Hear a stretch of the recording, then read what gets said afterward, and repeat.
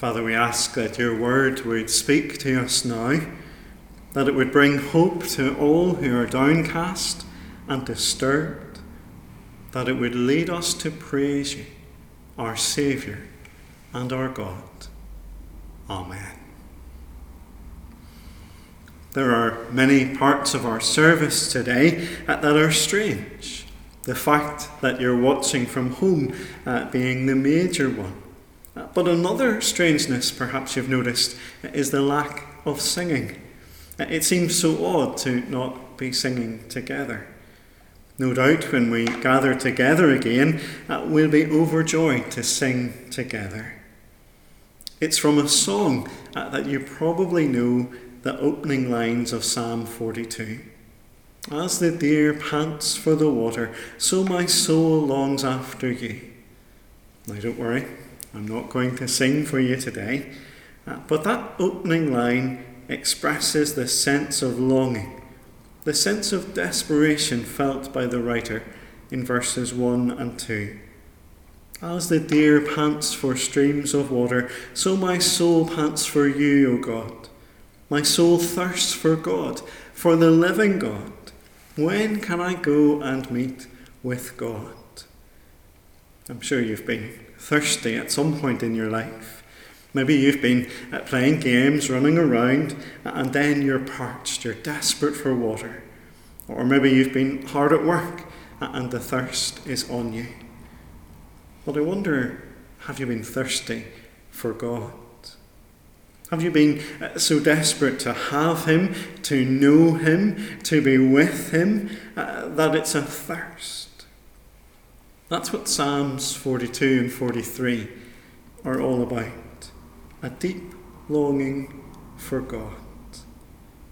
And it has come about because the writer of these Psalms finds himself far away from God.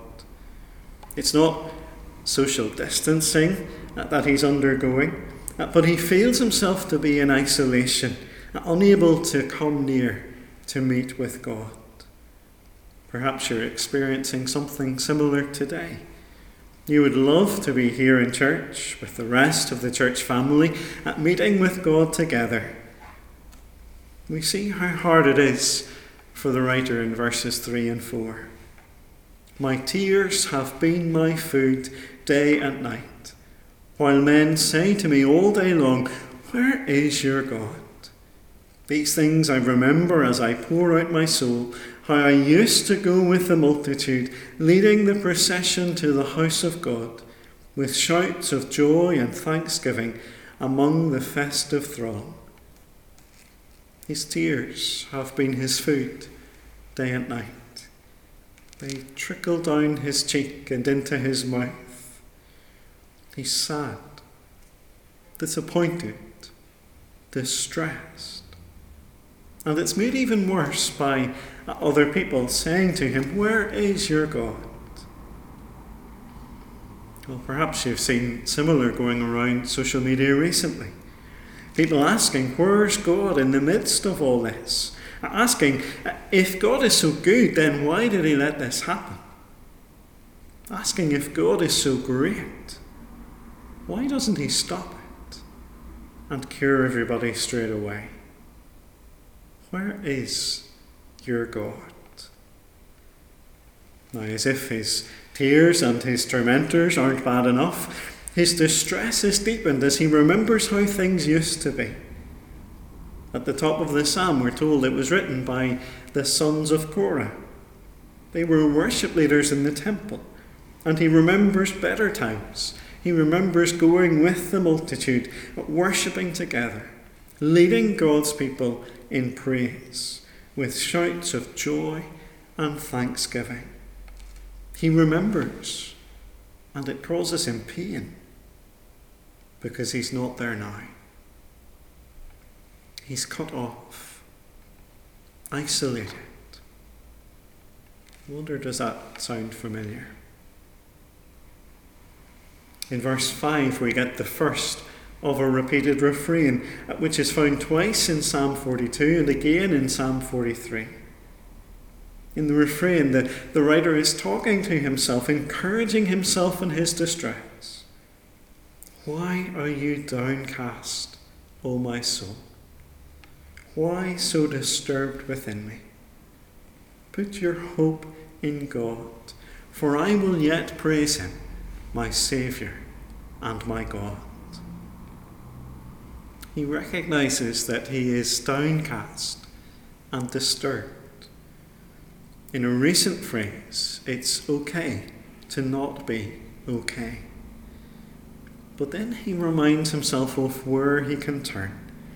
He connects himself to the one who brings hope. Even in the midst of difficulties, he will put his hope in God, for I will yet praise him, my Saviour and my God. It's hard now, but hope looks to the future and waits for our Saviour God. Yet even as he puts his hope in God, he still finds himself downcast. You see, God can answer our prayers straight away, but he doesn't always answer them straight away. And so here in verse 6, the writer is still far away from God's temple.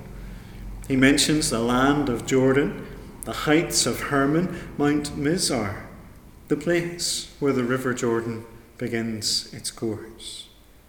It's about 120 miles away from the temple, but for this son of Korah, that is a long way away. And with the image of waterfalls, waves and breakers, he feels overwhelmed as they sweep over him. And yet he hears the call of God even in the waterfalls. Deep calls to deep in the roar of your waterfalls. And even though he is physically distant, he knows that God is with him in verse 8. By day the Lord directs his love. At night his song is with me, a prayer to the God of my life. Even if you're by yourself today, or if you're self-isolating as a family, the Lord is with you by day and by night, directing his love to you and singing over you as you sing to him. No matter where you find yourself, God is with you, and God hears your prayer. And notice in verse 9 that God doesn't just hear our easy prayers. He also hears when we challenge him and complain to him. Lament is part of our language of prayer. And that's what we find in verses 9 and 10. I say to God my rock, why have you forgotten me? Why must I go about mourning, oppressed by the enemy? My bones suffer mortal agony as my foes taunt me, saying to me all day long, where is your God? The men of verse 3 have become the foes of verse 10. And the question remains, where is your God? Has God forgotten him? Does God not care about him? Does God not care about all that he's going through? Has God abandoned him? By no means. The writer continues to talk to himself as he resolves to put his hope in God, for I will yet praise him, my Saviour and my God. Now we've come to the end of Psalm 42, but as you can see, Psalm 43 continues it and completes it, leading to that final repeated refrain in verse 5. The writer pleads for vindication in God's sight and in the face of an ungodly nation and deceitful men and wicked men. He longs for rescue, yet still experiences rejection. And so he asks God to intervene. He asks God to launch a rescue mission. Send forth your light and your truth. Let them guide me. Let them bring me to your holy mountain, to the place where you dwell. Then will I go to the altar of God, to God my joy and delight. I will praise you with the harp, O God, my God. He recognizes that God must act, that only God can bring him back and satisfy his thirst. He asks for God's light for his path and God's truth surrounded by the enemy's lies. And he wants to be brought back in order to praise God in his dwelling. As we've heard these Psalms today, we've heard the voice of this son of Korah. And perhaps we've heard our own voice as well, echoing this longing for God in the midst of a difficult situation. But there's another voice that we can hear as we listen into these Psalms. We can be brought near to God because God is our Saviour and he is our God. And the Lord Jesus took these words upon his lips and experienced this deep longing in order to be our Saviour. In the Garden of Gethsemane, as the shadow of the cross loomed, he says to his disciples, "My soul is overwhelmed with sorrow to the point of death."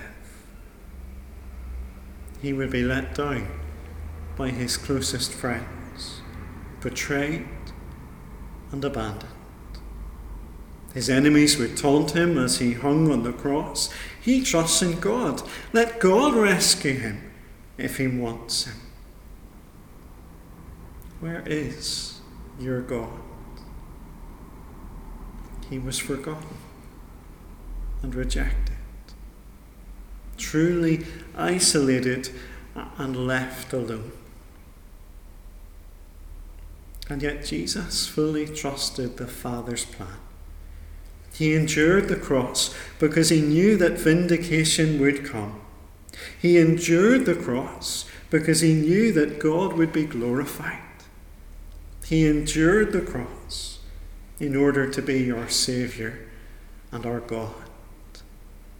And he was vindicated as he was raised to life on the third day, defeating death, defeating our sin, and stopping isolation forever as he brings us home to God. Are you thirsty today? Are you longing for God? The Lord Jesus has stood in our place. He has opened the way home and comes to bring us to himself. He who is the light of the world, the way, the truth, and the life. And he is with you today and every day as you put your hope in him. Let's pray.